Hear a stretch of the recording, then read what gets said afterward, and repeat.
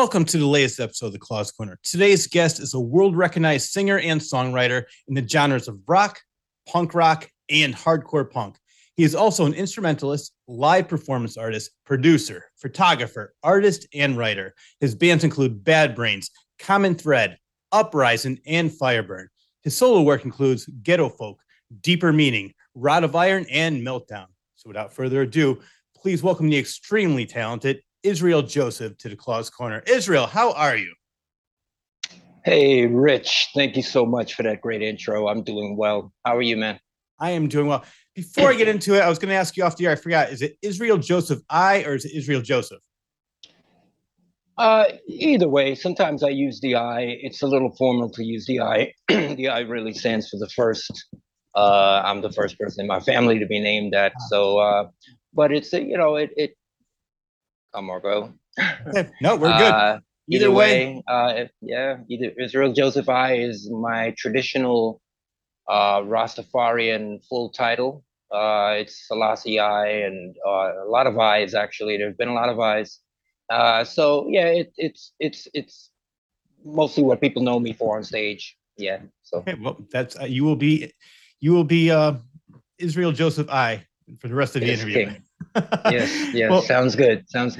As I told you off the air, I had so much fun doing my research on you. There's so much to talk about. And I want to start with the Seven Area University. So what is that? Okay. Seven Area is a concept I developed quite recently, actually, but it's been a concept I've been doing since I was a child. I've always been interested in mysteries and unknown information and pertinent information. It comes from being taught the Bible, I think. Maybe it just comes from being Aquarius, but being taught the Bible at a really young age by my grandmother. She taught me how to read the King James Bible. So by the time I was like 5 years old, I was already knowing how to read the King James Bible. And that she was really keen on doing something for me that changed my life. But that introduced me to a lot of history and mystery. And from there, it led to understanding a lot of information that's not really known. And I decided to put together Seven Area University. Seven Area is basically the sevens. Okay, there's a lot of septenaries in our life.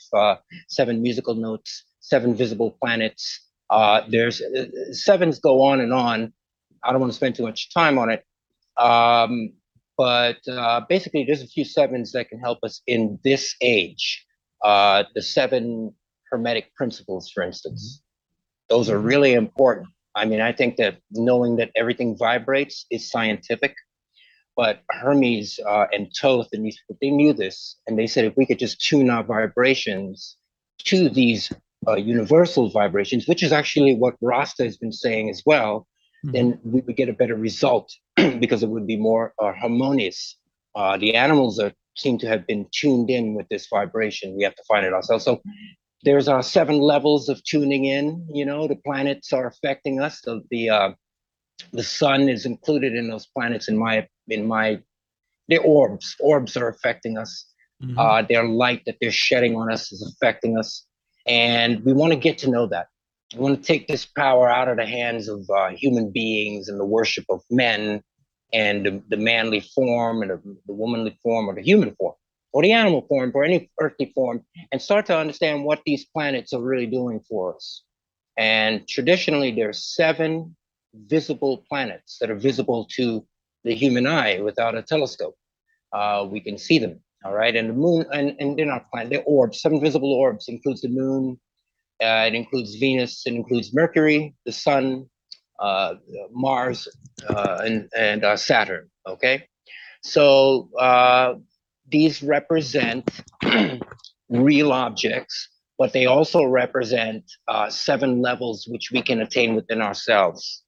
And this is what I've been trying to do my whole life, rising, like rising through the levels. The moon represents your primal ugliness of not knowing right or wrong, sensing right or wrong, but maybe having to learn the finite of right or wrong. Right? There's a big picture right or wrong. There's a finite right or wrong too. And this is where the moon comes in. getting rid of is what these planets are really asking you to do. Is get rid of your ignorance. So you drop your ignorance at the moon. You move on to Venus, which is the planet of love, right? But why is that? Because traditionally it represents the first star we see in the evening and the first star we see in the morning. It leads the sun, it leads the planets, it leads the constellations. So we feel like it is doing a service and it is bringing forth beauty. We're about to see beauty when the Venus arrives. So that means in you to remember that the universe is telling you to cultivate a belief in beauty, understand a belief in empathy and service. And so it goes on and on. The sun and all of that, all the way to the top of the seven. So you meet Saturn with his rings. And Saturn is well balanced. You see, he's got rings. All the other planets have rings, but they're very dispersed. Even Jupiter is dispersed, but he's very balanced. He's got his rings going on. Oh, yeah. And so he's the top of the pyramid, man. And then there's a force above him actually, which is Neptune, which I really haven't talked about, which is the ninth sphere. See, the Earth is the eighth sphere. It's a sphere of creation, but the ninth sphere would really be Neptune, which is the place where the water above. You see, that's the real water above. You see, they're confused about the firmament in the Bible, where it says in King James Bible, there's a firmament, there's a waters above and the waters below. So we thought there's a glass dome. Well, they're reading that wrong, right? Because there's an atmosphere between the ocean and the clouds. So the clouds contain water. And so that is the water above. And the ocean below is the waters below. So there is a firmament, because when the wind blows, you knock you over. When the wind blows, it's strong, but yet you cannot see it. And what does it mean? Well, what has it meant? It went by. It's a firmament. You see, we get words out of words out of words. So firmament. What does this unseen thing represent here? It is a firmament. So they believed that the air, the atmosphere was holding the clouds and everything in place, right? They didn't believe there was a dome. You see, later people came along and drew this thing and said, this is what the Bible's saying. When the Bible talks about the pillars of the earth, if you look up the word pillar, it's where we get the word pill from. Mm-hmm. It means stone, large stones in the bottom of the earth. Yes, there are large stones in the bottom of the earth holding the mantle and holding the continents in place and holding our, right now below us, we dig, we're going to find some large, and then they're going to melt. And they're going to become the fires of the. So all of this has to do with Seven Area, the seven, and it's a university to teach, most importantly, what we can do today to attune ourselves to the forces of the universe so that we can move beyond this earthly realm. It's time to do it. It's the age of Aquarius. No more the age of Pisces. We're done. That's done. 2,100 years. That was fun, but now it's over. It wasn't really fun, though, because it was confusion. Mm-hmm. It was duality. Love, hate, believe, no. This, that. So we're no more in the age of that. Now we're in the age of energetic flow, because that what's really coming out of his face is energy, electric magnetism, and energy from the creative force, not water. You see, we think the Egyptians represented water, but yes, it is water, but it flows like, and so we're in an age of the air sign, and the air sign is mental. Like you see me right now, I'm frantic because the age has taken me. Now I have a responsibility to speak this, but it's always took me early, right? You can see how early riser, right? I mean, there's a joke in there somewhere, right? So it took me early. As a kid, I was like, knowing what was going on, and the music just helped bring it out of me, Yeah, I love it. So 7 Hours, that's what 7 Hours is about. It's about teaching, about bringing forth some great knowledge to people in this time that they can use to help themselves. Now, is it an online university? People could watch it online on YouTube? Yeah, it's an online university. So it's, keep in mind, it's brand new, so there's not a lot of content there when you go Yeah. to the Seven Area website, but it's Seven Area, which is SEVENARIA, like an aria, ARIA, Seven Area, one word, at youtube.com. And there we'll be presenting information, stuff that's important, I think, or going to be important, or people in the future might think is important. Like I said, Hermetic principles are pretty seriously important in this time. We need to get back to certain foundations, 7 levels of perfection. There are other subjects that are coming up that I'm not going to reveal right now, but we're going to be doing everything from first visitation of the alien creatures. We're going to explore that, to what it means to find religion through understanding the planets and astronomy, astrology, astrotheology, archaeoastronomy, studying language.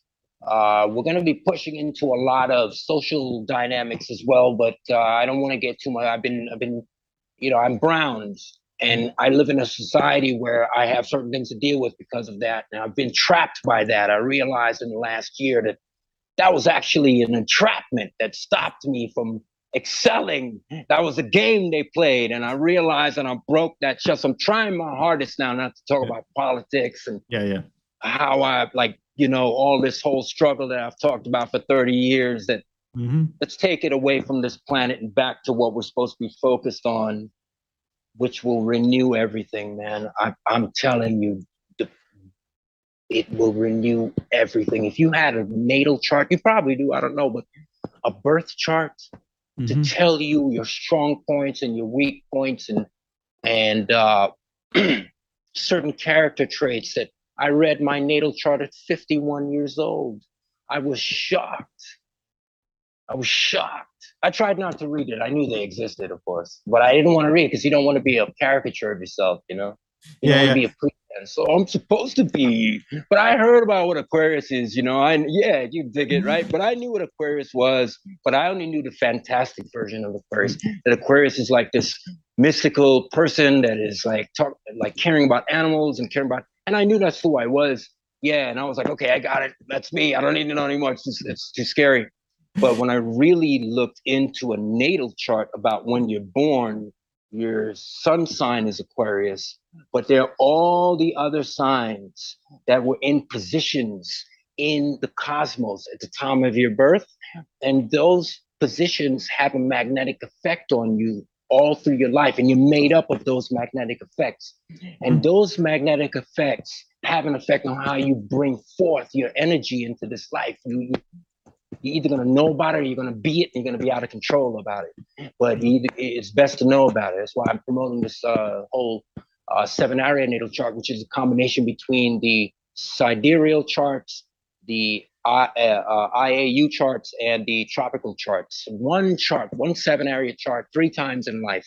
So you get a full perspective of what's happening, because apparently, see, like me, my Mercury is in Capricorn. What does that mean?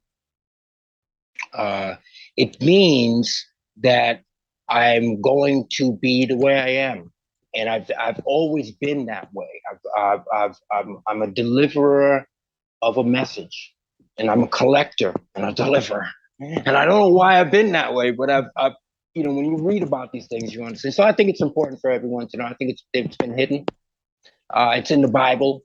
I know that astrology is forbidden in the Bible, but it's a mistranslation in 7 area. In my opinion, it's a mistranslation. It's fortune tellers, future tellers.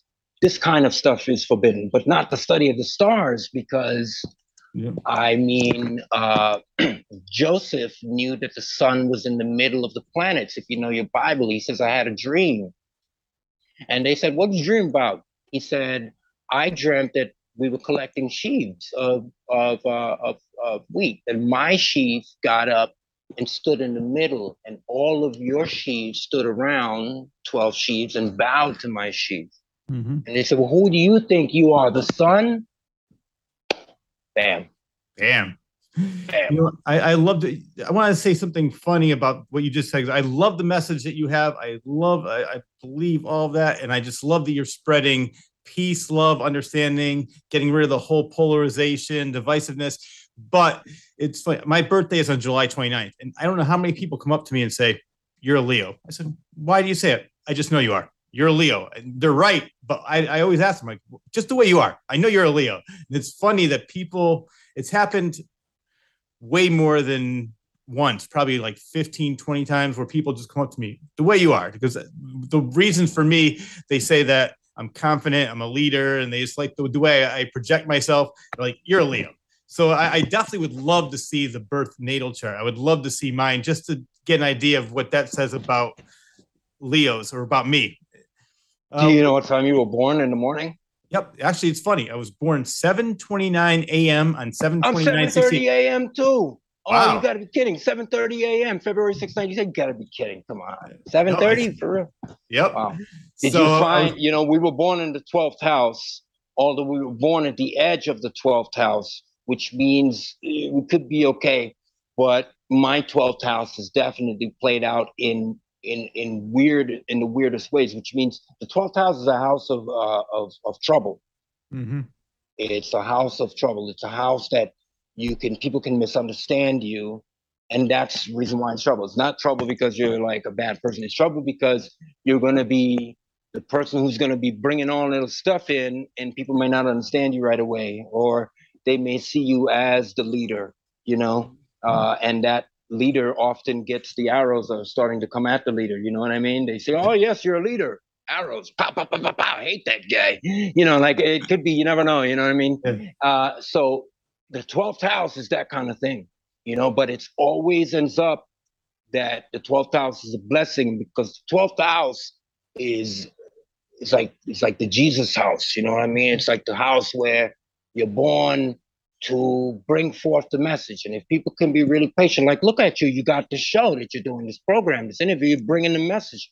Mm-hmm. Born in the house, but you are a Leo. I can tell that you're a Leo. See, I'm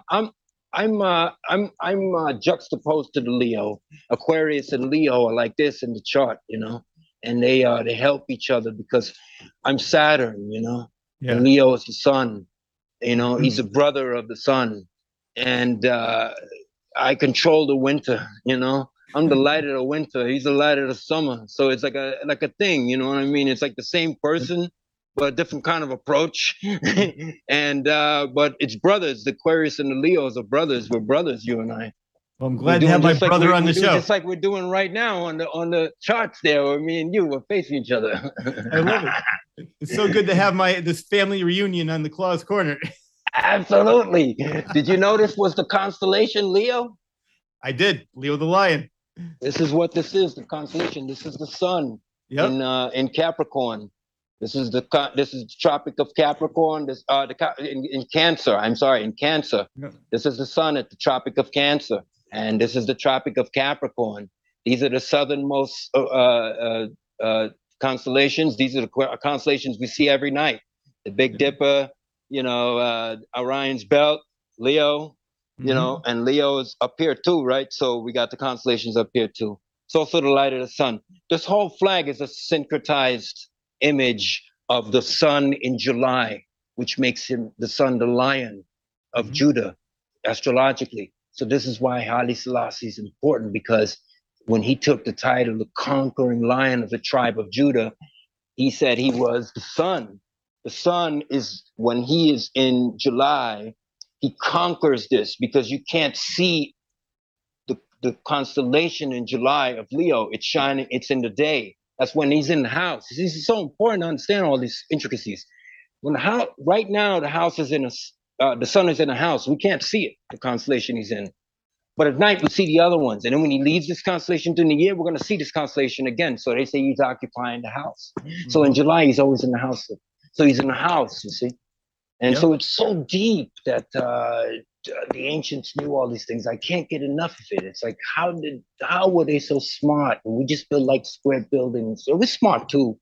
Yeah. But we're smart in a different way. We're smart to do robotic things. Yeah. We're smart to do robotic things that are like, machine-like, we can carry on our basic needs smart. Yeah. You know, but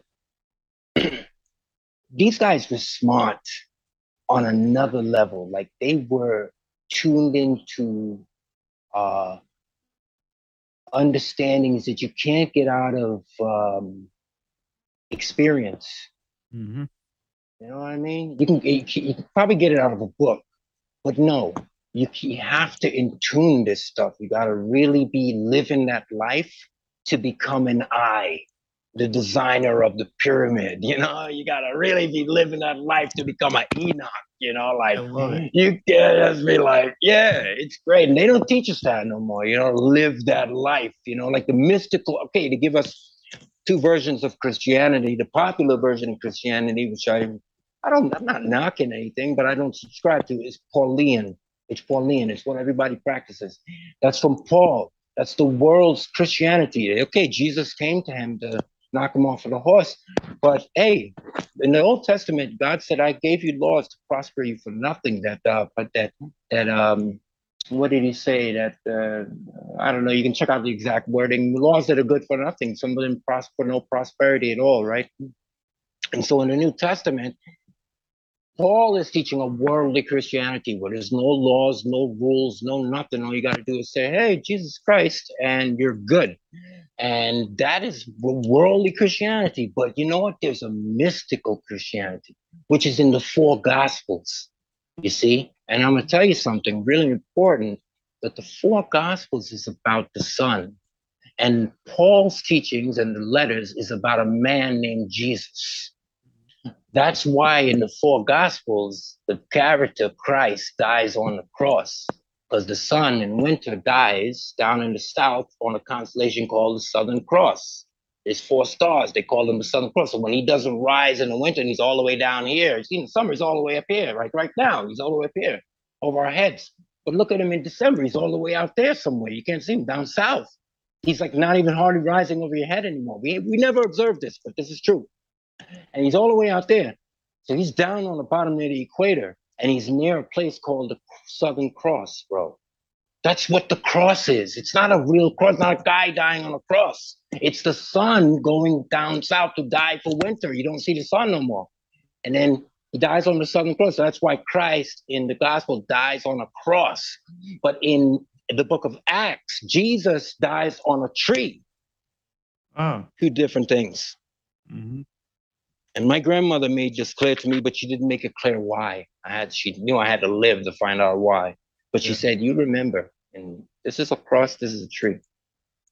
She put that there. I love your passion for this, and it's very infectious. I have to admit. So, and I that's why I told you. I said off the air. I said doing my research on you was like a history lesson. I learned so much just reading and now talking to you. I learned even more. It makes me want to go read some more of the Gospels and get some more information. But I do have to say that I did watch a couple of your videos on YouTube. I love the Seminary University. And I'm also following that on Facebook. And I want to say two things that really caught my interest, maybe because they're most recent, were one, why some artistic images of Moses, why he has horns. And then another one that you talked about was the Ark of the Covenant. Does it exist and where is it? And yes, I found those two stories very, people who want to check it out, and I recommend that all my viewers do. Seminary University, it's online. Also check it on YouTube, and you can read about it. You can watch his videos. I know you said right now you only have a couple, but you're just beginning with this. It's going to be going a lot. I mean, as you could tell from our conversation, he's very knowledgeable, and he has a lot of information that he wants to get out. So I would subscribe to it as soon as you're done with watching this interview. It's awesome. Appreciate it, man. Thank you. Yeah, guys, I would appreciate a subscription from you guys. It's only love, and it's coming from a place of love.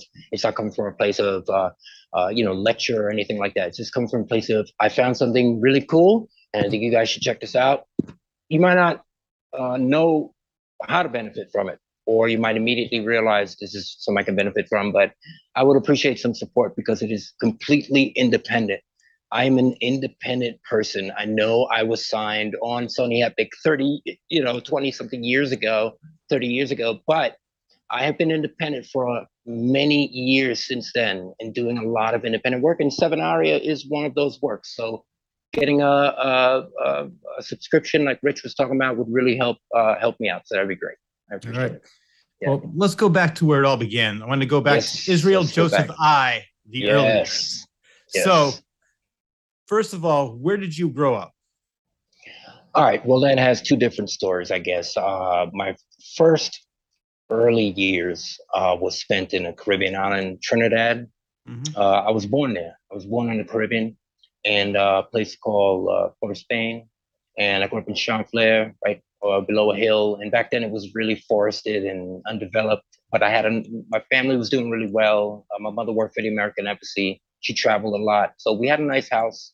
So I grew up in a nice way as a kid. Not when I got to New York, we got broke. But I spent a lot of time in the jungle and the forest in Trinidad because, as I said, it was undeveloped. So there was a hill right into the jungle, right where I lived, up to a lady that babysat us called Mrs. Mills. She would take care of us. And as children, 5 years, 6 years old, I'd run all through the hills in the jungle. It was a beautiful experience. And we left Trinidad when I was 8, came to New York, and I was immediately an outsider, of course, did not speak the way everyone else did, and quickly had to learn my place. But I, as a child, I had always been interested in music, art and creation and rhythm and dancing and expression and words and writing and photographs and everything else. I've always been interested in creation. And as I got to New York, that just bloomed because a lot of people turned out to be interested in that on Long Island in the late 70s, the early 80s. And music was the biggest thing going, and rap was just breaking. And I walked into New York when rap was still in its infancy. It had just come out the womb. You know, it was still hip hop, a hibbit, a hibbit, a hip hop, hop. You don't stop, rock it to the band. I don't want to get in trouble for singing, but you know the one. Yes, I do. I love that song. Yeah, I mean, I was rapping before Run DMC put out their first record, man. I mean, that's how long ago I started doing rap music. Yeah, and that means that was sixth grade for me, seventh grade, sixth grade. I had a rap crew, and that was my first indication that I could translate what I was doing privately or in front of my family or in front of my friends to a serious thing that people were wowed by. I had good raps. I remember trying to use big words in the old days and trying to have clever things like I got more money, taller than the Eiffel Tower. I was broke as a joke. We were broke. We came to New York, lost everything, went into abject poverty. But I instinctively knew that you would talk about poverty in a clever way. You know what I mean? It would be poetic, clever. So I had rhymes about that at first, but then I quickly moved away from that to politics. In 1985, we discovered, like 84, we discovered this, probably even earlier when I think about it, this was seventh grade. So you're talking 83, man. This whole South African apartheid thing. And that was my first foray. As I said, I was immediately entrapped by history. And being a person, when I got to America, in Trinidad, you're just a Trinidadian. And in fact, when I was a kid in third grade or fourth, fifth grade, and I would come home and say, Black, my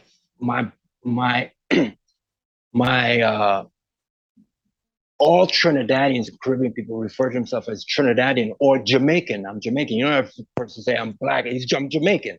Mm-hmm. So it was kind of like a contrast because the reason for that is in Trinidad and in Jamaica, the predominant thought pattern is a class system. Yeah. Or at least it used to be. Poverty ruled. So you could be Black, white, whatever, and get into married for sometimes. Sometimes you didn't, though. But you never married down. Never was a rich, well-to-do Trinidadian married down on well-to-do Jamaica and married. You see that? Look at the movie Rockers. You know what I mean? The young girl wanted to get with Horsemouth, and she couldn't get with him because her dad was like, "Oh, you can't get with him at all. I'm that kind of way." And the Trinidadians are the same. You have the same kind of Trinidad. You'd be like, "What happened to you? You cannot marry this man. You know, you cannot marry this girl. You know, she's not."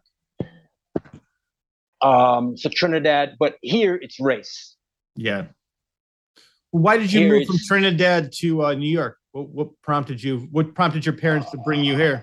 education. They Okay. wanted to get us a better education. Okay. And so here it's race. So here I had to learn, and I immediately got into politics and music because of South Africa, because of apartheid, because of what I saw was wrong, and because look, my older brother David is a visibly dark-skinned individual. You understand? And so I saw not just among my friends growing up in Westbury, but my own household, how the difference was back then. Now, nowadays, it doesn't really matter as much because of the struggles we put up back then. And I really think that's true. But if you want to talk about back then you have to erase everything that's going on today and understand what was going on back then. Yeah. And it was really real for dark skinned people and all that type of stuff. So I felt affinity like that because of my own family too. You know what I mean? Like not just my friends, but yo, man, my older brother David is dark, and my family come in different shades. I'm fighting for my people, and this began to leak into my raps. And so I was like that for a long time. And you have to understand, that's not anti anyone or anything. That is pro something. Yes. I mean, people want to put that into like, oh, you like, like someone's a racist or maybe it's not that. It's hey, you got to lift something up. You know what I mean? This stuff is whether this is lifted up or not. This stuff's definitely fallen down. So let's prop this up a little bit. And the way you do that is by propping it up, by talking about it, not by not talking about it, not by ignoring it, or not by buttering it up. So I really believed in that, especially as a young guy. I was like fervent. Okay, so that became in the rap. And that's really where it started. I got into rap as a conscious rapper. I thought that was going to be the solution to a lot of problems, man. I thought rap was going to solve it all. And then suddenly rap started changing by like 1987, 88. It started changing, right? And I got lost. I felt lost. I was like, oh my God, what am I going to do? I'm like I'm the God, I'm a conscious rapper. And what am I going to do now? And no one's talking about that anymore. And by 1990, it was gone. It was like, let's just not talk about anything at all that is related to spirituality. Let's get street with it. Let's get real. Let's get party. Let's get cool. And I was down with that for me. I'm down with that because that's where I'm from, and I'm from that. But at the same time, I was like, there's something wrong with this. We should be using these words to do what we were doing, like be like the gods. And it was all right. So I had to walk away from rap, and that's when I found Rastafari. And through them, I started hanging out with actual musicians, people who played instruments. And so I always could play hand drums. And so I started playing hand drums, and I got into a band playing hand drums. That's really where Uprising, 89, 90. The dude who's playing guitar was the singer. He left to go be Mariah Carey's guitar player on her first record. Wow. And so I was a background singer, and they could tell I was just enjoying myself singing all the songs, top of my lungs, all the background vocals I could. And they liked my voice. They didn't care. They're like, sing on, Israel, you young Rastaman vibing. And so Larry said to me when Alton left, he said, Israel, you're going to be the singer. And I was 19. I was like, what? And I sang in rock and roll bands. Yeah. Yeah, I forgot Common Thread. You mentioned Common Thread. My God, how could I forget? Right before that, like 2 years before that, my friend called me from Sam Ash one day. D-Wiz, Dwayne Sarden, called me from Sam Ash, and he said, hey, man, I have a friend that has a band. They're looking for a singer. And they sent me the demo tape, and that was Common Thread. So we cut that demo. They had a singer before, and the singer had left. And so that was crazy. Not to jump back so much, but I forgot about Common Thread, so let me cover that. That was actually speed metal. I guess you'd call it death metal today.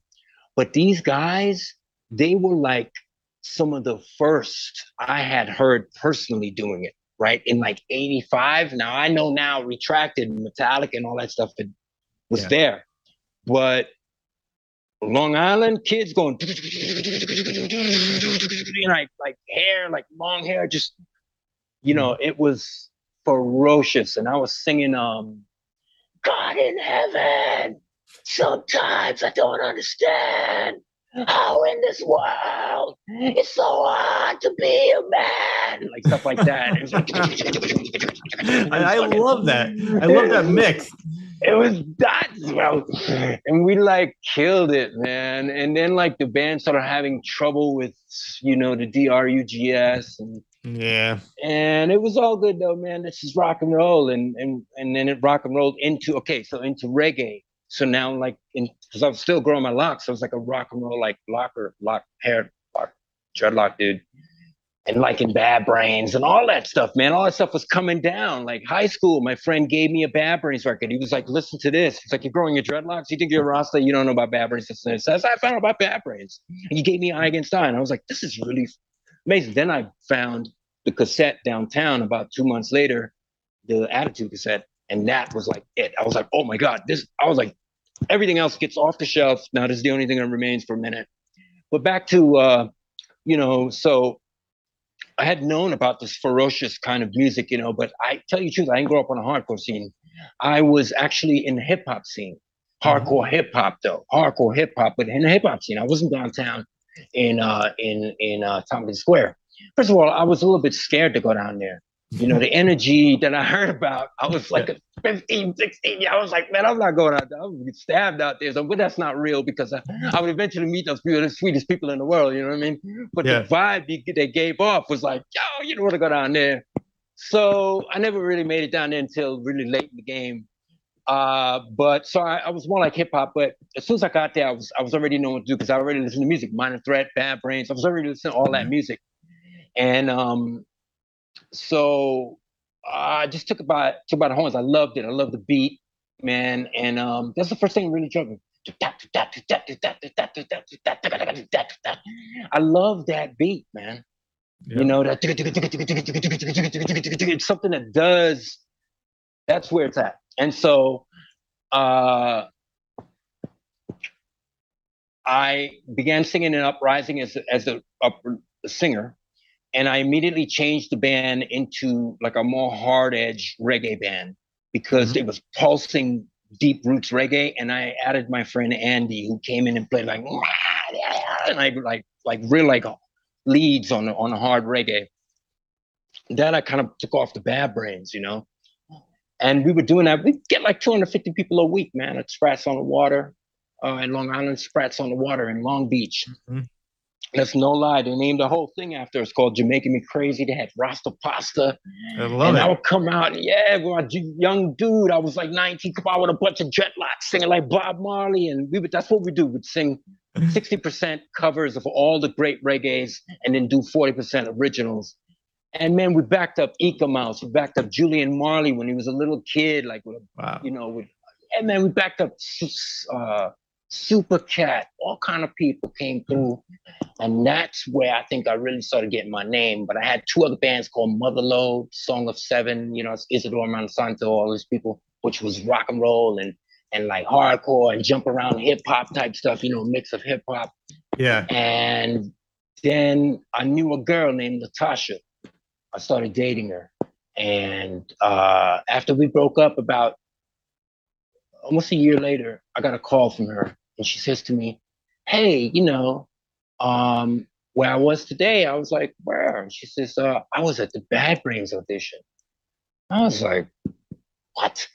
And so she says, yeah, man, it was like 100, 200 people down there. Where were you? I was like, man, I didn't know about the Bad Brains audition. I'm here on Long Island. She was like, man, you should have come down. She said, but I did you a favor. I gave Daryl your number and I told him to call you. Yeah, imagine that. And I was like, word? I was like, what? I'm like, are you kidding? She was like, yeah. I was like, oh, that's great. Thank you. Did not think that was Daryl Jennifer, the God of all of this, is going to call me, right? Like the sun is going to be like, hello, it's the sun, it's like, what? This dude is the dude, in my opinion. This is like the dude, right? Oh, yeah. So I'm doing my thing in the band, Uprising. We're performing. And we're playing 4 nights a week. Uprising played 4 nights a week for 2 years. We played Thursday night at the Chart House. Next night at Carol's Place. Next night at Between the Ribs. And next time we skipped the night. And then Sunday was Sprats, and that's all in Long Beach. So we do that 4 times a week, man. And one day I was laid up, man, and here come. Luckily, my mom's was home. She's on the door. You know, they made a movie about this called Rockstar. You watch it. Mark Wahlberg. I saw that. Great movie. Yeah. Actually, from what I read, it's about the singer that took over for Judas Priest. That's what they said. It was based on his life. Yeah. But how come it's my story? I know. That I told all over the world. Well, you know what? You heard it here first. The exact same story. We have a Claus Corner exclusive. The story of Rockstar is really the story of Israel Joseph I. And who's Izzy? Is the guy from Judas Priest Izzy? I'm not sure what his name is, but I know that he was in a Judas Priest cover band, the real one, and they saw him and they said, "Oh, we'd love to have you replace Rob Halford." That's all I know about him. And that's a story of 1,000 guys. Listen to this story. Listen to this story. I like your story so much better, anyway. I'm not in a cover band. I'm in a band that's like very heavily influenced, and they are my all-time favorite band, the Bad Brains, Steel Dragon, right? And I'm on Long Island, and I'm growing up with my family, eating breakfast with my brothers who were like messing with me, and my mother, you know, the same thing, like Chris. And check it out. So the only thing that's different is they made him into a cover band. I didn't do the cover band, but I did cover Bob Marley, and I covered Bad Brains, Ja. I Love I Ja. We did that. Okay, maybe they did that. But then all of a sudden he changed his name to Izzy. You know that in the movie? Izzy? That's his name. And then now listen to my story. I don't want to tell you the movie. Listen to my story. So I'm sitting in my room one day, half asleep, and my mother knocks on the door, and I open the door, and she goes, "There's a phone call for you." And I get on the phone, and I say, "Hello?" And this deep, rich tone, I had never heard this voice. It's like when you hear Daryl's voice, it's like hearing, I don't know what, man, like a deep horn type of thing come through. It's such resonance. That's the word I'm looking for. He says, "Is Israel there?" And I said, "This is he." He said, he laughs a little bit, you know. "This is Daryl from Bad Brains. How you doing, man?" And I'm like, "What?" So I go through the whole "what, you got to be kidding me" thing. And it took me 2 seconds to remember. He goes, No, this is Daryl. Latasha gave me your number. It's Israel, right? And it hit me like a ton of bricks. I was like, "Oh my God, it is Daryl Jennifer. This is really happening." And, you know, it could have been a joke. Could have been one of her friends, right? Yeah. Actually, but I didn't even think about that, right? I just thought, "Oh, this is really him." And I straightened up right away, you know, like, and I was like, "Hey, man," you know, like right away, like Daryl's on the phone, like, my God. I was like, "Hey." So we're talking, man, and we just had a really great conversation, man. He caught me in a good moment. I probably would have been nervous out of my mind any other time, but we just chopped it up. We just talked about music and laughed and talked about, like, he had a family. I was surprised. I was like, "Wow, you have a family?" Like, I never thought about that. You know, I was a stupid kid, you know. I just never thought, wow, there's a family. I always said when I was younger, I always thought I'd find him like somewhere in some hovel breaking bricks, ready to like cause the next thing, you know, like. But no, it wasn't anything like that at all. He invited me up, and they lived in a nice place in Woodstock, and but they really was just like trying to get some music together, man. It was so I got the call. We talked. I agreed to go up. It was an amazing thing. I hung up the phone. I was like, "This is crazy." So I did go up there to Kingston, went to Woodstock, and they put me through the paces. The first night was the night. I got there at 11, so I met Daryl at his house, and that's why I ended up staying, him and his wife and his children. And we talked all night, and then we got up the next day and went to the studio at about 9 a.m., 10 a.m. in the morning. And, you know, for a singer, that's not the easiest thing in the world to do. But we did it. I met Doc, and I was like, Doc was really quiet at first, so it made me kind of nervous. But it's good energies, you know? And so we all headed over to their studio, which was like a barn. I think I told the story many times. It was like a red barn in the middle of the forest in Woodstock. That was literally a barn. like the old farmers' barns. And but when you open, it was converted into like a studio, which was really nice. A performance hall, not a studio, performance studio. And so we rented that.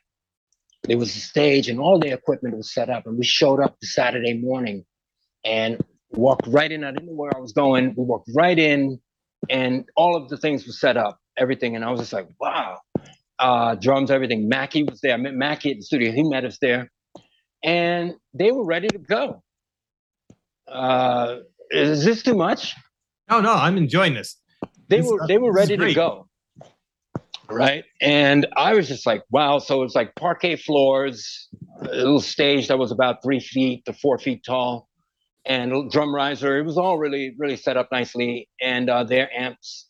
And they just walked up the stairs to their amps and plugged in, and they immediately got ready to go. And I was just like, wow, the mic was hot, one test, 1, 2, it was on.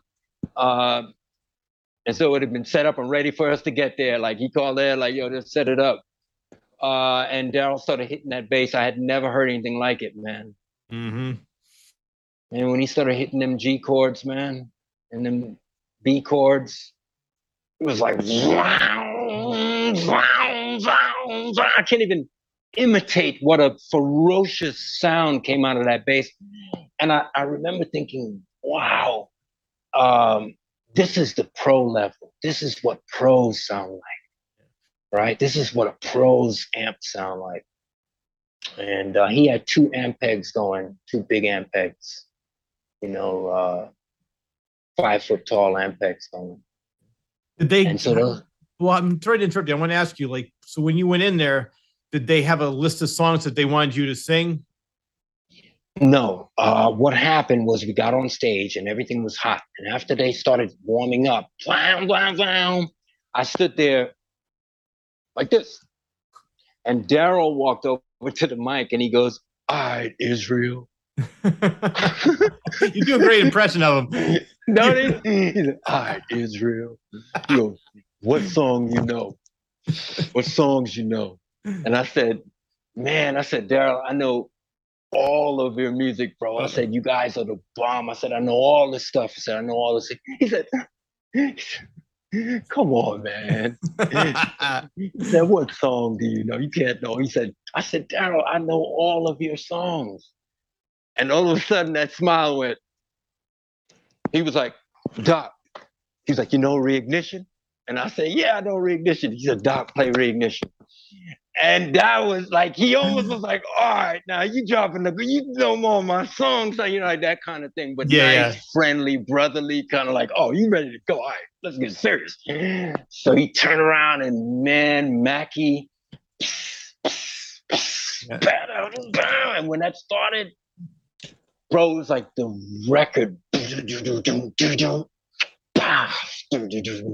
And I could hear the Eye Against Eye record playing behind me with all the down. You gotta have, it's like playing behind the beat almost.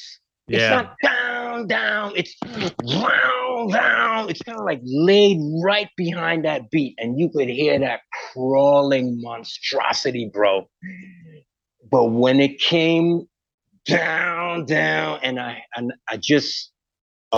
I'm a singer, man. And I'm a good mimic too, but not on purpose. I happened to be born with that. Yeah. So that combined with my ability to do singing, I just heard HR's vocals. Mm-hmm. And I had a decision to make at that millisecond. Am I going to do my own version of this? Or am I going to give the audience something that they love and let them know here that I can do what HR did on the record? And that was what I did. Mm-hmm. And the exact print of the man's vocals came out of me, man. It was crazy, bro. It sounded so good, bro. And I did Reignition, Reignition, transfer. And I sang the whole thing. And it was done. He was like, I saw that smile come back, and he was like, "That was good." He's like, "What else you know, Israel?" And I said, "I know Soulcraft." He goes, "You know Soulcraft?" I said, "Yeah, I know Soulcraft." So we started playing Soulcraft, and we went through until the first chorus. And he stopped. He stopped. He's like, man, I thought I sucked. I thought, oh my God, I sucked. Like I thought I was rocking, and here I am, I sucked. Turned around, and Daryl was taking off his bass, and all I could see was this big smile on his face. And he said, walked back over to the mic, and he said, Doc, he said, Israel sounds just like Joe. Wow. And Doc said, I hear it, man, I hear it. And he said, Israel, come over here, man. Like a big brother. He was always like big brother vibe. You know, I was 20 years old. Now I was 30 something, you know. He put them big hands on my shoulder. He said, man, you sound good. I got him sing just like, he said, sit down, man. And he started rolling this spliff. And he said, what else you know, man? He said, you be writing music? I said, yeah, man. And so, all right, we're going to run through a few more songs. We got up and we did a set. I would consider it a set. We did like half hour. And I sang all them tunes, man. We did all their old songs. And when it was done, Daryl said, yo, Israel, we need a singer for this band, bro. Do you want to be in the singing the band, Brains? And I said, yes. Let me think about that. Yes. Yeah, let me think. Oh, like Sinead on Martin. Oh. No, but I said, yeah, absolutely. And then I went and we had a grand time and celebrated, and the weekend was over and planned to come back the next weekend because I worked. I was still working at a Demco alarm, you know, picking parts and assembling alarm parts during the day and performing at night. And then I remembered I had 3 or 4 bands. And I was like, oh no. I just left 3 or 4 bands. What am I going to do? How am I going to tell these guys this? You know, they kind of knew this was happening, but to actually get the gig, and then so it took me a while to decide what I was going to do because of that. But then there was a girlfriend at the time that I had, and she told me, if you don't do this, you're going to regret it for the rest of your life. Was it Latasha? No. This was Michelle. Okay. A girl I thanked on the record, actually. This was the, you know, you always have this one girl you're going to marry and have kids, and this is the forever. This was her, right? We were together for 3 years. But at the time, she told me, she goes, you know, Israel, if you don't do this, this is something I think you're going to regret for a long time. Oh, yeah. And I agree with her, because this is the band, your favorite band growing up. They're legends. If you pass that up for a band that you don't know is going to make it, I mean, you could still be friends with them. I hate to say it. I would think that would be selfish for the band members to not let you do that, because I'm sure if they had the same opportunity, they would go for it. So, I mean, I'm so glad that you made that decision. I understand why you had to think about it, but I think that you definitely made the right decision for the right reasons. Yeah, I hope so. I mean, I hurt some people, man. I can't ever forget that I hurt some people. But that is the story in Rockstar, is it not? Wow. Yes, it is. You know what? That is way more accurate than the Judas Priest story. So, dude, I went into the studio and I sang like the dude, and they were like, and is that not the closest story to it? So I think, and then like we went out on the road and everything happened. You remember like his name, like, I can't even go through it because I don't want to go through like the movie, because I'm not going to do that. But there was a particular character in the movie, the road manager. And we had a road manager named Perry Whittick that was very similar in character. And the whole thing was, in fact, look, this is not me saying this. The same girl I told you about called me many years later, and we talked and laughed and reminisced. And then she asked me in 2007, so did you see Rockstar? And I said, nah, I didn't see Rockstar. I was like, what are you talking about? She was like, with Mark Wahlberg. I was like, with Mark Wahlberg? I know I didn't see what I saw. I think Planet of the Apes might have been on. I saw, you know. I'm like, no, I haven't seen Rockstar. Bro, just like you, she starts laughing, bro. Just laughing and laughing, because she's in it too. That's the girl who she plays. That's her. That's my girl at the time. That's my woman. That's my everything. Who I stepped away from, who I regretted. Like, That's the heartbreak, bro. But she laughed and laughed, and she just said, you know, can you please go watch that and then call me after? Anyway, I don't want to make this all about that movie, but it's just a funny, peculiar thing. So they called me up, and that began a process after that of going up there to play with them and perform their songs. Yeah. Mostly from Attitude. Mm-hmm. A lot of the other songs from Quickness and I Against I, but mostly a lot of songs from Attitude. At that point, that was their joint. And then one day, I had told him I wrote a song. Daryl asked me, "Hey, Israel, pick out a note," and I said B, and he hit a B on the guitar, and he hit a B flat, and he hit a B, and I think that's the beginning of down down down da da down down down da da down da da down down. I think there's a B in there somewhere because that's what he started writing, right? That's what we started writing, and I said, oh, he did it in the key of B or something. I said, man, that's interesting line, and he said, yeah, it's something new, and I was like, oh, I got you on this. And did you ever question any of the things they taught you while you were at school? Did you ever question on my teacher, why do you take me for a fool? Rise up, you've got to rise. And I wrote that on Doc's. They had moved the kid into a room together with the other kid. And so I had a room there that I would stay in on the weekends. And I wrote that on his floor, on Doc's kid's floor, man. And I remember, never forget it. It's like I was outside, I was seeing myself on the floor. Yeah. I was having an out-of-body experience, man. And the Notebook, and I was seeing also the Notebook, and Rise was being written, just being written, man. Rise was just being written. And every time it said Rise, I remember Jesus saying, Rise, Lazarus. Every time it was like Rise, I remember like Bob Marley going, Rise, oh fallen fighters. And I just knew it was right. I was like, yeah. In hip hop, you rock a word, you know, it used to rock a word in the old days. Like, man, I dropped that word first, man. You biting off me. This is old school hip hop, 80s. Rise was my word. I was like, yo, I actually was so ignorant of a lot of punk that at that point, I had heard Black Flag, but I hadn't heard the song Rise Above. Yeah. Can you believe that? So I had no idea this was going on already, but I was like, look, rise, because it's about time we're going to have to move to the next level of humanity. And who am I to think about these things? But like I said, since I was a child, I felt this calling. And I was broke in America, so I had no other opportunity. It was either be yourself or be a jerk following somebody, like a criminal, or trying to, you know, be cool when you're not really cool. You're just dressing in some clothes, and, you know, you got looks for now. And I knew looks faded, all this kind of stuff, man. I was just hip as a kid, man.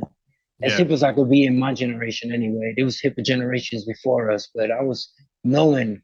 So it turned into all of that. And when I got to the Brains, we wrote these songs, and we wrote a demo. Rise, Miss Freedom, Coming in Numbers, and Free. And we put that out. And that demo went on fire. Mm-hmm. We couldn't believe it. Although it was great. I'll never forget being in the studio singing, and Daryl went in the mic room with me. And he'd done things before he does on the bass. Like when you're singing with Daryl, he'll make sure you know all them stops by just going, you know, like in front of you, you know what I mean? Or like reggae, he'll put his pick in his mouth, and you know, he'll have that look on his face like, keep that tight there. And when we did the vocals at Applehead, he literally went in the sound booth with me, and he was just like going like this, you know, like pushing me through that, man, which was awesome, man. He's just like such a caring person, and so that Rise demo was really fantastic. It's a great album. I love the Rise album. So I have two questions regarding that. One, what was the fans' reaction? Did they accept you immediately? And two, what was HR's reaction to having you replace him? Okay, so on question one, I was really pleased to say that everyone went crazy at the shows. Mm-hmm. Granted, we went out and played in the beginning before the album was released, but the craziness never stopped. It just grew and grew and grew after the album. But the beginning before the album was really 70% old school and 40% new, my album. Yeah. And for Free and Rise and all, man, we had people jumping and going crazy, but they didn't know it. But they was just like, oh, like when it was done, they were like, ah, like, you know, we were like, oh, sweat, we did it. This is really happening. They were like, you know, like throwing bottles or something. So we knew we had the new music, but we had to give them the old stuff. And bro, we went as crazy and as manic and as, you know, like Daryl, like going, like we went as crazy as we could, as ferocious as we could, because first of all, they hadn't played that stuff in like 60 years. So it was almost like new to them again. You know what I mean? They were happy to play it again. And the audience felt, and for me, of course, it was like a experience on level 10, man. It was the best experience I could have. I was singing in the Bad Brains, singing my favorite songs, just like the kid in the film. I was having a time of my life, rocking audiences, singing, you know, and singing Attitude and singing Pay to Come, and like, okay, this is a dream. And in my songs, I wrote an album with Bad Brains, so it was like a dream. But I really felt a reality that I couldn't be a dream. And there came a point real quick when I realized I can't let myself enjoy this too much. I don't know why this young 21-year-old kid thought this, but I thought, wow, I really got to be serious. This is really happening. And so I suddenly became less loose. And I was like, trying to focus. And that took me into a whole new level of my music. I focused on creating, well, you know, we created the album. I realized that we had something to do, and we wrote the rest of the record. And I wrote all those lyrics except Daryl wrote Coming in Numbers and Unidentified, and Larry Graham wrote Hair. All the others I wrote as a 20-year-old kid, young man. So, but I realized I had to do something, and I immediately did the only thing I could do, right? I grew up without a father. Musicians were my father. Music was my father. You know, people were proactive people in society. I took them on as father figures. People in the Bible was my father, you know. So I knew the only thing I could do was be like, represent the best of these people I knew. And the best of them was like people like Bob Marley. So I was like, man, see, people think I imitated, no, they don't think I imitated HR, but they think, oh, you did HR. Maybe not. But if they do think that, I'll tell them that, no, it wasn't so much HR. It was Bob Marley I was feeling. And it was also because I grew up listening to rock and roll, like old school rock and roll. As a child, we had a little radio that in the kitchen that played a lot of old rock and roll hits. So I was very influenced by the same things as HR, the same kind of reggae. Yeah. But really my thing was Bob Marley. You know, I come up and be like, why? Rastafari, you know, that kind of way. Like he was all like high when he was ready to do it. I felt that. Like, you know, I felt Aquarian. I felt airheaded and like ready to do it, you know. I wasn't as HR was more strong. HR was more like muscular and ready, like, you know, more like a militant type thing, which was his thing. I wasn't like that. I wasn't that generation. I was more the generation of, yeah, you're smoking and kind of like you chill, but you're really still like a lion, you know, you're like a high irie lion. And that was what I was. And I had a decision what I was going to do. Was I going to be the high irie lion, or was I going to be the militant soldier? And I realized HR is the king of this. And I'm not going to go there pretending to be HR. I have to be who I am. It would be like, you know, I don't want to compare that anyway, but I always see two people in the Bible too. There was Elijah and Elisha. There was John the Baptist and Jesus. You know, they didn't come like each other. You know what I mean? It's similar. You know what I mean? It came similar, but they had different things they offered. They was themselves, you know what I mean?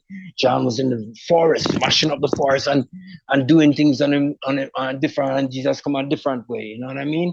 So it come in like, you have to have the balance, you know? So I saw that as a kid.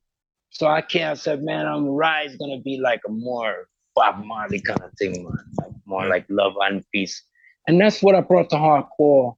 I think a sensibility of love and peace with Rise, that you are in a mosh pit, but like I used to say on stage, the mosh pit is a positive release of aggression. You're not here to hurt each other. You're not here to stomp on each other. You see somebody fall in the pit, pick them up. You see people fighting, we're going to stop this show until we stand. I used to do that. I used to stop the show. Hey, man, oh, there's a stop fighting. I'm blood. We're going here talking. Back then, I used to like talking in a patois accent a lot, you know, it was just part of the trip. And like, hey, man, stop fighting. I said, love, man. The audience started clapping real loud. And so we used to do that a lot. I think I brought that, you know, as well. And so we wrote Rise under those type of feelings, that we were going to be representing, you know, like Jah love. And that's what Rise is. And Rise also, I wanted, as a kid, I heard about conceptual albums. Stevie Wonder songs in the key of life. Marvin Gaye, What's Going On? Bob Marley, you know, all of his songs. I'm trying to think of one. All of them are conceptual albums. So I'm thinking like, I wanted to be like that too. I don't know why I was harkening back to the past, man. I just felt like the past is more real, you know, than what I was existing in then, you know. And I think each generation feels that, you know.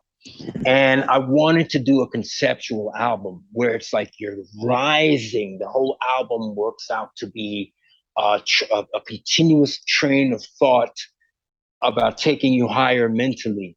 Until the end, you're at a point where we're talking about peace of mind, find your peace of mind. And then there's a really peaceful love song at the end that Daryl and I wrote together called Without You. And that is got its multi-dimensional meanings, because man is without God. A man is without a king is without his queen. You understand? But those kind of things was a little different for the genre at the time, but it was true to who the Bad Brains are, in that they are from that kind of music, and they have written and listened to and been inspired by Stevie Wonder and all that stuff. So we have to, you know, there's no nothing wrong with playing kind of like a thing to that kind of thing. You know what I mean? It's a more slow, kind of like open groove, you know. They do all kind of thing. You have to express yourself any kind of way. You can't be hesitant. And so we wrote that album. So we wrote Rise, No, what I wanted to say was I was trying to think of the time frame before the interview started, and I was thinking about it. I did see you at the Anthrax. It's a small club that no longer exists. A lot of punk bands played there, like Black Flag, Miners, all the bands you mentioned before. Bad Brains I saw with you, and I have to say, the crowd was going insane. You did not skip a beat. The music was great, and this is what I love about you. You're saying everything that I was thinking. It's like you stayed true to the Bad Brains, but you were your own singer, your own stuff. You weren't an imitation of HR. You were your own person. But you could do the HR songs, and then you could do your songs. And I have to say, my fiance knows nothing about this kind of music at all. And I had two people on the show. One was Mystic Bowie. He's in a band called Talking Dreads, and he was raving about the Bad Brains. And then I had John Joseph from the Cro-Mags, and he was raving about the Cro-Mags. I'm sorry, not Cro-Mags, Bad Brains. And so they were both saying, or she said, who are the Bad Brains? I said, you got to check this out. I went through all the different songs here and there, and she goes, whoa, what's this? It was Rise. And she goes, I love this song. And I said, guess what? He's going to be on the show in a couple of weeks. And she goes, oh my God, this is my favorite album. Without her knowing anything about it, she picked Rise out of it. And that's a true testament, because she knows nothing about the scene. And she said, whoa, stop right there. She goes, can you play that again? I played it 3 times for her in a row. So that is such a blessing. I'm always like blown away when I hear that, man, because I wanted to contribute to that band, you know, I really did. So that's incredible, man. It was very organic, bro. You know, Those songs, I felt like they were going to be the key to change some social dynamics that we were dealing with. Um, Again, I was at the point where I was tempted to talk about race and everything else, but I didn't. I didn't. I didn't. I said, you know what, man, I'm not going to do it like this. People have done it before, you know, it's gotten nowhere. You know what I mean? We have to talk about something higher. Got to find something higher. And so I tried to find something higher and put it in words. It was really difficult because I was going against a lot of what my reactionary idea would be, you know. Mm-hmm. Um, uh, so it was really like a growing process, and so I'm thankful that people like the album. Some people love the album. I'm really thankful for that. We wrote that record, and you know, when the demo came out, a lot of people came to our door. We had minor labels and major labels, and there was a few major labels, indeed, in fact, and uh, we had a choice. And one day, Daryl and I were sitting face to face talking about this choice, and I said to him, "Hey, you know, I think you guys have spent a lot, and this is just to explain to the fans, to the public, why it was on a major label."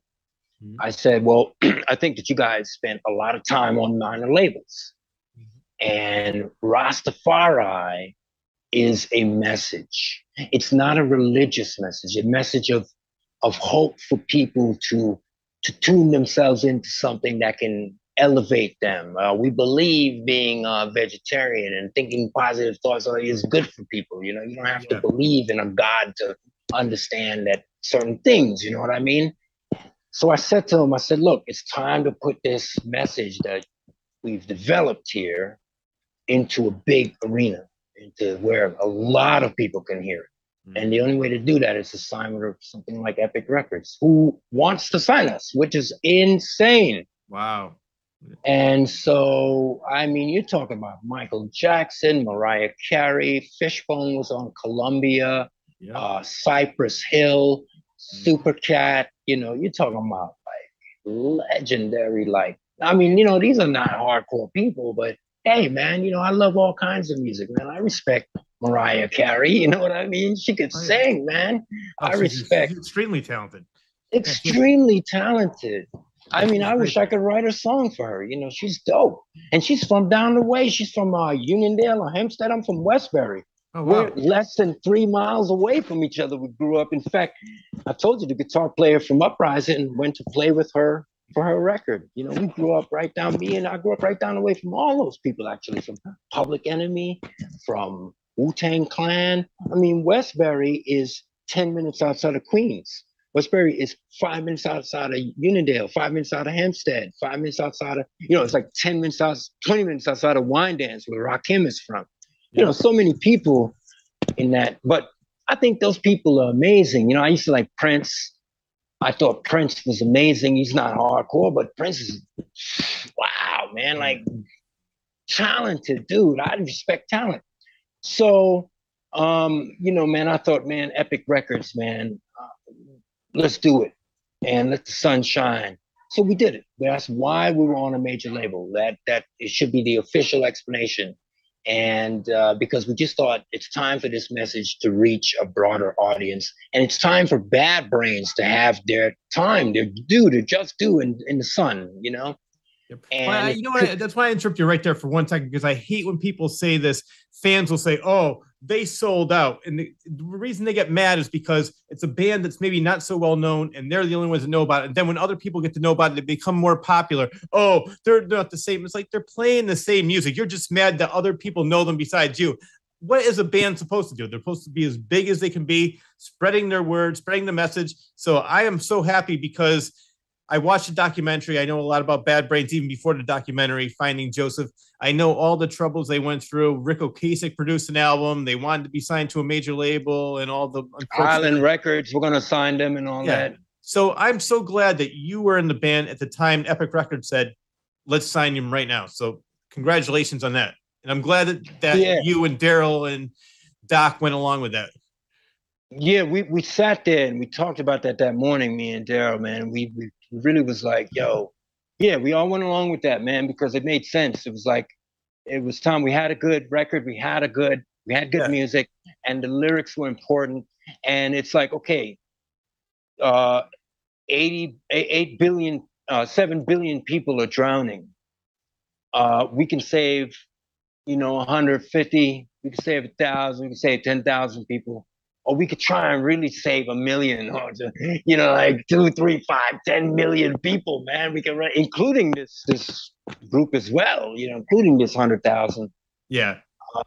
people as well. So and then like a lot of people felt like that, oh, they sold out, but that is the honest explanation. It was Israel sitting there saying, hey, I think that it's time for this message of Rastafari, peace, love, positive energy, vegetarian lifestyle, cutting out terrible illegal, not even the terrible things you put in the system like prescription drugs or other kind of drugs, and smoking herb or drinking herb in a tea, or not even using urban, or like being more conservative, and prolonging your life so you can find some more interesting ways to help use not only just yourself but our earth, because we're here together. All of these things, it's a circle. We're here together, we're on one planet. So for me, I don't understand why people can't just get it. We're on one planet, we live in one house. How can we not care about what's going on? So I think that Rise was that. It was a 20, 21-year-old's best effort to do that in the midst of a lot of rock that was talking about personal issues or a lot of violence and stuff. I try, the era of violent hip hop was gangster rap, and violent reggae was the dance hall of the gunman, and I will shoot you and kill. It was a lot of violence, and I grew up with it, and I went to parties where I saw violence, and in Brooklyn and different places, and I had to walk away. I saw a girl get messed up because she was like a crackhead, and they like supposedly, I don't know what was going on, and like I had to like leave those kind of things, and I realized these kind of things is violence, and this is not good. So I wanted to represent. So we wrote Rise, and that's what really Rise is about. It's about rising up from all of the nastiness of that low chakra experience. Now, I didn't know about all these things back then. Believe me, I didn't know about hermetics, and yet I wrote Rise. The lyrics to Rise is perfect hermetic understanding. And I didn't even know about Hermes back then. So I tell everybody watching this, the power of the Akashic records of the universe, that Rise is, when I read the words to Rise now as a man, as an adult, these are Hermes' teachings. Okay, this is rising is what the whole thing is about. So it's very hermetic. So we got that out, and it was a success. But then suddenly people started inevitably making comparisons between myself and HR. And that started, I think, putting a little shade over the game. And, I have to say this, I didn't see this kind of thing go on when Sammy Hagar joined Van Halen. I was going to bring that up. I mean, he's completely different from David Lee Roth, completely different style, and they had just as much success or even more with Sammy Hagar. And they blasted him all over MTV, yeah. And he made a commercial song with them right there. Yeah. But right now, I'm gonna be right now. I mean, it's a bad tune. I can sing it today. I love that. But that's completely different than what they were doing. Yeah, exactly. But yet nobody put him through the ringer. And I love Sammy Hagar, and I love Van Halen, and God rest in peace, Eddie Van Halen, rest in peace, great guitar player, love you, man. But come on, nobody did that to them. And I started thinking, man, is this like some kind of like class thing or race thing, or like, like they're gonna like use me like the fire, piece of fire, they're gonna light me a fire. But anyway, and I ignored it, and I was like, okay, I'm going to ignore it. They're trying to compare me to HR. But I think that's sort of putting more shade over the thing than was a reasonable amount of shade. You know what I mean? Yeah. And even as a 20-year-old, I started realizing that when you're seeing Pearl Jam and Peppers and everybody in hot, heavy dupe rotation all over MTV, and Rise is on Headbangers Ball at night, and Fishbone is at, you start wondering what's really going on. You know what I mean? Like, nobody wants to talk about this, and people are probably gonna be like, "Oh, hey, talk about that stuff, Israel. Stop, just talk about music." And it's okay, yeah, I'll talk about music, okay. But hey, let's talk about this a little bit too, okay? There's a problem in music, and it's called racism. And you guys might not feel that way because you say, "Oh, look at all the hip hop, and look at all of this and that, and soul and R&B." But check it out. What are they really signing in hip hop? Violence, guns, yo, right? That's what they're signing. They're not signing, hey, peace and love, and we're gonna rise to the next level. They're not putting that on hip hop. And then they do, they sign someone that's not doing it so good so everybody could laugh at it. So the struggle is to enhance. And it seems as though those trying to enhance in certain groups are not really allowed to really enhance like that, despite the fact that there's a few and few in between. So you can't really say it, because they'll say, "Oh, look, but there's that. What about that?" And you can say, "Oh, all right, there's one, so I guess I got to keep my mouth shut." But realistically, there is an issue. And I think that kind of affected not only me, but the whole Bad Brains experience. You know what I mean? They were partially, not a totality, but I don't want to be this kind of dude who will sit here on this interview with you and ignore that issue. Okay, that's ridiculous. It's going on like the pink elephant in the room. I think that we were not played on MTV in heavy rotation for the same reason Chuck Berry wasn't played. On the radio, for the same reason, it's been that Jimi Hendrix was only allowed "The Wind Cries Mary" as his single and "Purple Haze." Does that really represent the greatness of the man? I mean, can we have another? And what was the other one? The cover that he did from "There Must Be Some Kind of Way Out of Here." Oh yeah. Yep. And the only ones he can have, right? So it's like, what's really going on? And so I had to ignore all of it, but ignoring it, just, if you ignore it, then it just keeps happening. And if you fight it, then it gets worse. So you can't win. So there's no winning. All right. So moving away from that. Well, no. Before we move away from it, I want to say something that will back up what you're telling me, because as I said, I spoke with John Joseph, formerly of the Cro-Mags, and he was a roadie in the 80s with HR. And he was telling me about the racism back then, and they would sell out shows. The owners refused to pay them, and sometimes they wouldn't even be allowed in the building because they were black. So I wanted to ask you, at that time, did you encounter any of that as well? I know what you're telling me is going exactly with what John was telling me about his experience with the Bad Brains. What about your personal experience besides the fans and some of the record companies? Did you have issues with the clubs as well? Well, you got to remember, between when John Joseph was with them in 1981, 82. Yeah. And when I was with them in 1991, you had an entire revolution of Black people coming on TV in a major way with hip hop and reggae. Yes. So a lot of white people from the Midwest and the Southeast, Southwest that didn't really see people like me or darker than me doing it in a way that they could understand. They saw that in the past.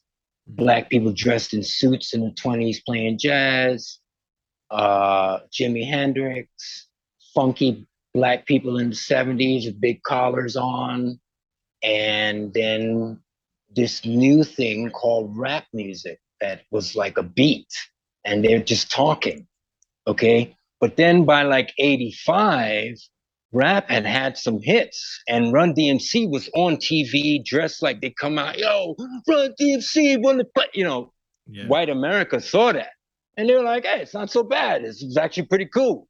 Mm-hmm. And what is this really about? And young white kids were like, I can't get enough of this. Like, what is this? Like, because you got to remember at that point, it was only coming out of New York. Yeah. From a specific people from specific place in Brooklyn and the Bronx and in those places. So hip hop was a baby. And it was a New York baby at that time. So by the time I got there though, that revolution had happened. Shabba Ranks had a hit with Trailer Load of Girls. You had Shinehead, you had Heavy D, you had people knowing about reggae. You had Bob Marley make his resurgence right when I was coming up in '82. Bob Marley was died in '81, and then like '82, '83 started making a resurgence. Everybody was listening to Bob Marley. I grew up in a world of Bob Marley on the Long Island. Everybody was Rasta. All the white kids was like, you go down to the beach, they was all rocking dreads and getting high. And I was like, wow, you guys respect Caribbean people. Like, that was a whole twist. That's part of what drew me to Rasta too, because Caribbean was known like no respect, like, oh, it's like you guys live in like the grass huts and like run around in the sun, it's like, okay, well, that's respect in a sense, but they don't really know because Caribbean's a huge city, like huge cities and big metropolises, even when I was young. And so when I saw these guys loving like dreadlocks and Rasta and stuff, I thought, wow, this is such a great thing for me because I am actually Caribbean, But anyway, fast forward. For me, when I got there, the racism was a lot less. Bands like Fishbone had hits with Freddie's Dead and Bonin in the Boneyard. White kids were ready for black bands in 1991, 92. It was prime, but it didn't happen because MTV and the managers who were still stuck in the old days of thinking didn't really allow it to happen because they didn't put it on blast like they did the Pearl Jams, like they did I love Pearl Jam, Eddie, all y'all, blessings, man. I'm not talking bad about y'all. I'm explaining a point. I love you guys. I'm glad you're success. Like they did the Pearl Jams, like they did the Blind Melons, like they did the come on. Blind Melon is a beautiful song, but Rise Can't Live. Come on, the 4 non-blondes.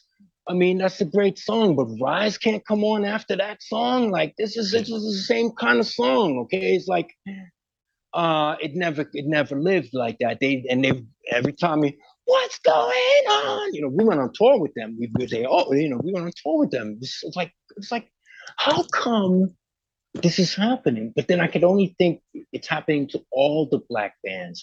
24/7 Spies, yes. Fishbone, Bad Brains.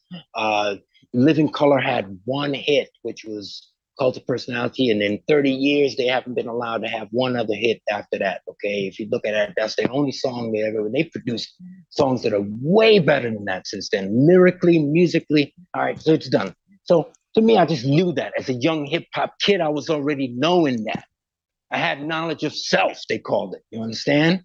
Mm-hmm. We used to think we had knowledge of self as kids in the 80s. Because look, at some point I told you the story about being here and coming not Trinidad, I'm black, right? So at some point I had to study what this team is I'm on and understand, yes, I understand what's going on. And then develop what we thought the older black people didn't have. Knowledge of self. Knowledge of who we are coming from Africa into the Western Hemisphere, knowledge that we are products of what the Western Hemisphere taught us in the educational system, and that because of that, we are ignorant and blind and to who we naturally are because we're being taught by a system that is that was slavery, right? It was slavery in the Western Hemisphere. So this system is teaching us a slave version of thinking. And so we thought the best thing we do is find ourselves and have knowledge of self as melanated people and as white people too, because it wasn't an exclusion. White people, we thought, are the only people going to solve this because white folks know what's really going on, right? This is how the young person thinks. The white guys in Europe, they know what's going on. They can solve all of this, right? And maybe that's still true. Who knows? But I joke a lot, bro. Okay? But like, who knows? But I used to think that way, like there was a point where I thought, but as I got older, of course, I realized, look, we got to solve all this together. And there is no real black and white. And I grew to realize the whole thing. I was living in a microcosm in the hood, man. Mm-hmm. And man, I'm telling you, Long Island was segregated, bro. People don't believe me, man. What Newcastle and these places were all black, and then you had all the white towns surrounding it: Carr Place, Mineola, Hicksville,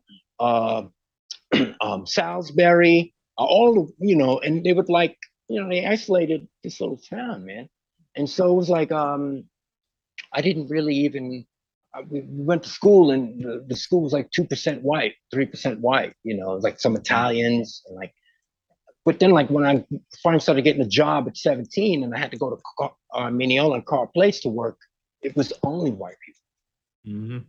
So I went there and I was like, wow, it's only white folks here. And then I would hear a lot of stuff because immediately they didn't recognize me as being black, because at that point, like I said, it was complete unfamiliarity with the black community. So they didn't really even see me as being black. They would say stuff about dark black people around me, and I'd be like, oh, did you just say that? Oh. And I realized, oh my God, I have to hide that I'm black. Whoa, they don't realize I'm black. So I went through all of that. And then sometimes I'd be like, dude, my family is black. I'm black, dude. Oh, you're not. Dude. Wow, what's really going on? I'm not black now. It was. What'd you think? I fell asleep under a tan lamp? What do you think happened here? Got the old injections? No, I really couldn't understand. It was like a whole different mindset. Now I'm not black. But then it was like, okay, yes, you are black, but you're not really black. You're a different kind of black. You're different. So then I realized, oh, there's a different kind of black. So it was like a whole deal. But by the time I got through all the 80s, which was the end of that, thank God. Yeah. And I think I really had a lot to do with, all of us had a lot to do with that. The 90s came and kids were ready, bro. The love, I've always felt love from white folks, because look, I grew up with white folks in Trinidad. My mother had a good job, my father had a good job. We had white Americans visiting, dudes in big suits. My brother's god uncle is a white American couple that was Elvis's aunt. Wait, who is this again? There's a musical trivia for you. My younger brother Dexter. Okay. My younger brother Dexter, and correct this for me. The internet says that my name is Dexter Pinto. It's not that. I have never. My younger brother's name is Dexter. Okay. And Dexter's this is a digressed side note. Dexter's godparents is Elvis's aunt and uncle. Wow. Elvis Presley. This is rock and roll. Who I grew up with, right? Yeah. Well, no, actually, you know what? Staying in that, I want to go back for one thing, because you have a lot of musical connections, and we sort of passed over it, but I want to go back to this really quickly, because one of your teachers kept on bragging about her son, saying, oh, he loves to play guitar. What was her name? That's great. You are awesome, bro. You're awesome. So I had this teacher in Dryden Street, which is a little school out on Long Island in Westbury. Just a few blocks from my house, but we had this really amazingly sweet, red-headed, shocking red hair, they call it like that now, lady, about 5 feet tall, 5 feet 2 inches tall. Sweetest lady, our teacher. And one day, back then you don't change classes when you're in third grade. You have a teacher for the whole day. Mm-hmm. And so one day we're sitting in class at the end of the school year, and we're about to leave her. And this is a sad thing because we're leaving her. Mm-hmm. And she goes, and this summer, what I'm going to be doing, and she was retiring. Man, I remember all this stuff. I was just a kid. And she said, this summer, what I'm going to be doing is I'm going to be helping my son out. He plays guitar. no, he plays this. And she drew a guitar, an electric guitar on the wall on the blackboard. And she goes, does anyone know what this is? And I like, and I was like, it's a guitar. And she's like, very good. And she's like, my son plays guitar and I'm going to be helping him out this summer. So that's what I'm going to be doing. Blah, blah, blah, blah.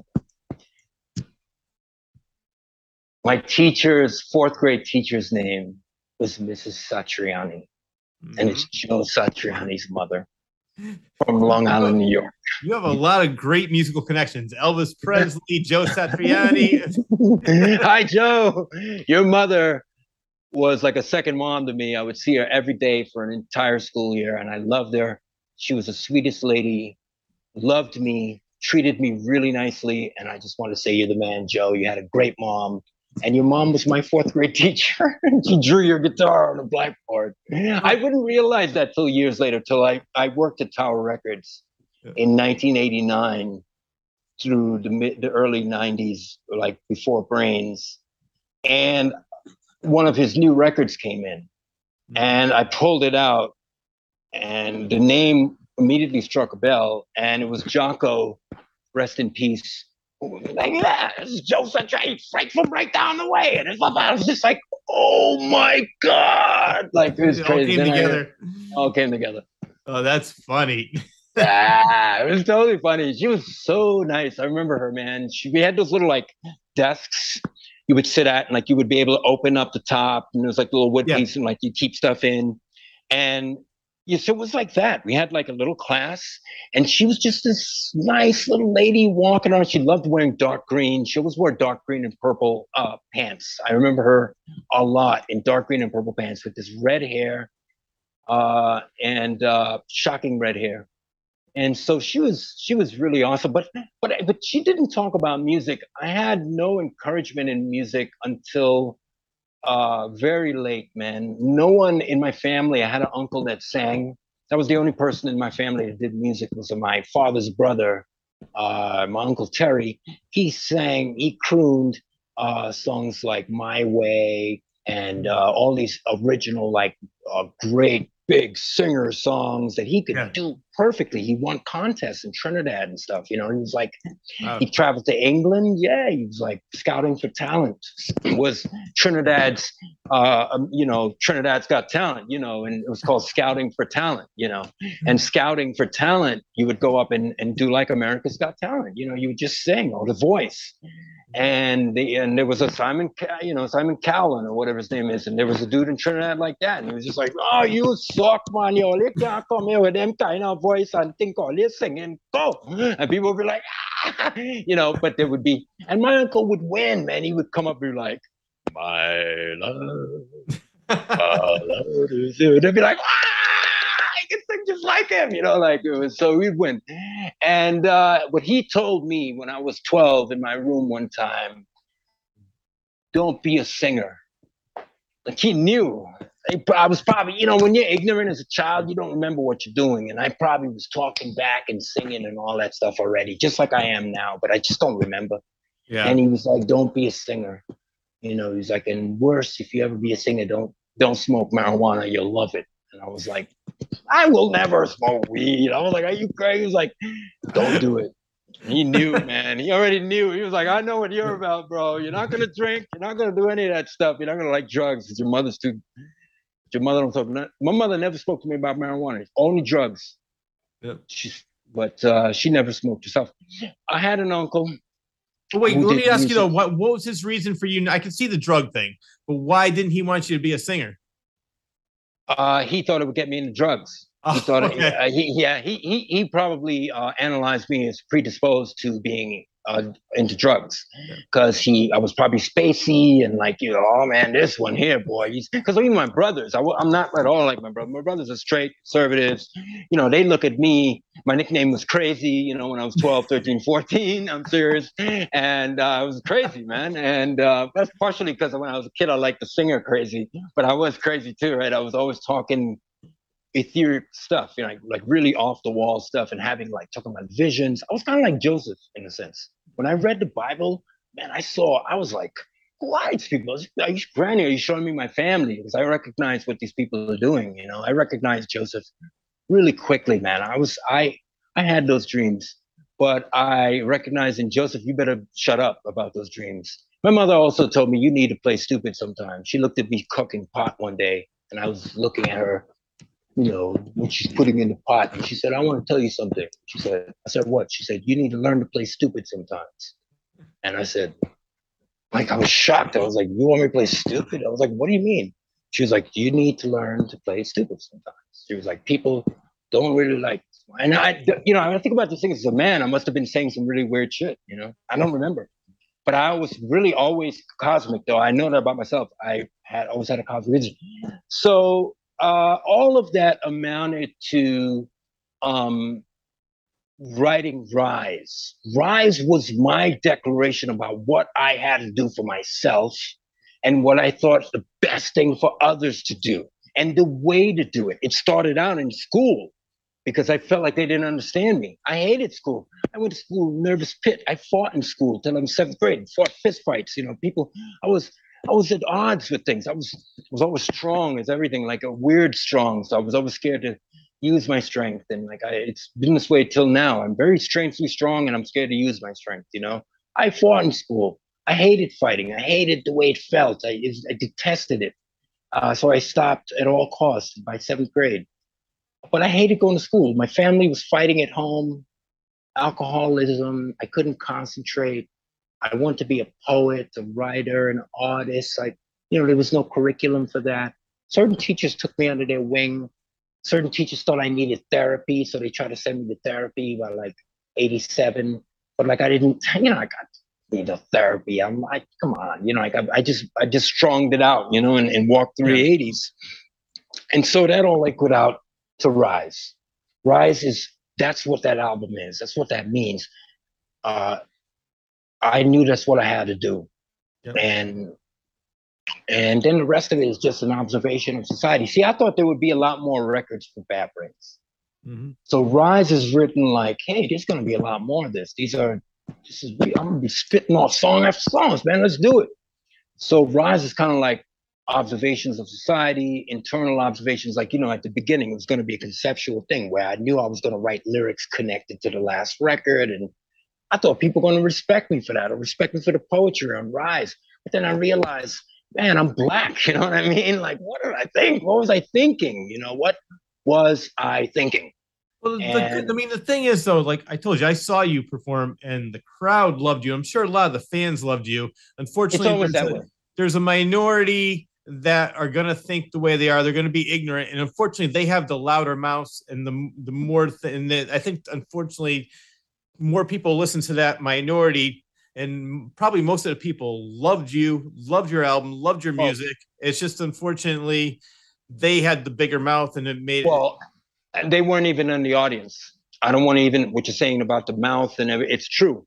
Yeah. But these mouths didn't come from the audience. The audience was love. As I said, at that point, I thought Black and White was on the same energy, that we was just going to finally be this united America.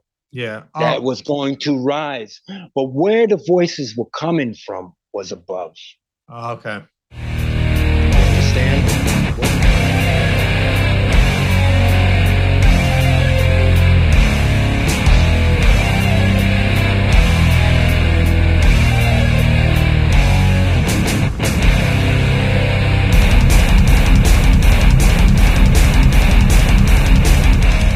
From the frenetic mind of author Rich Sear. 5 terrifying short stories, now available in one collection.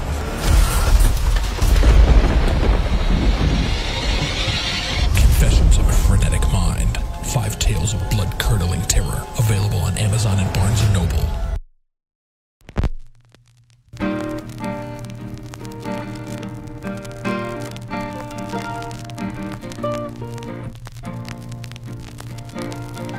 All of a sudden I hear, brim, brim. What's a diaphragm again? Ha! We caught one. They're supposed to be weird. Oh, yeah, no. If you say so. I've always wanted to be in a movie. Around for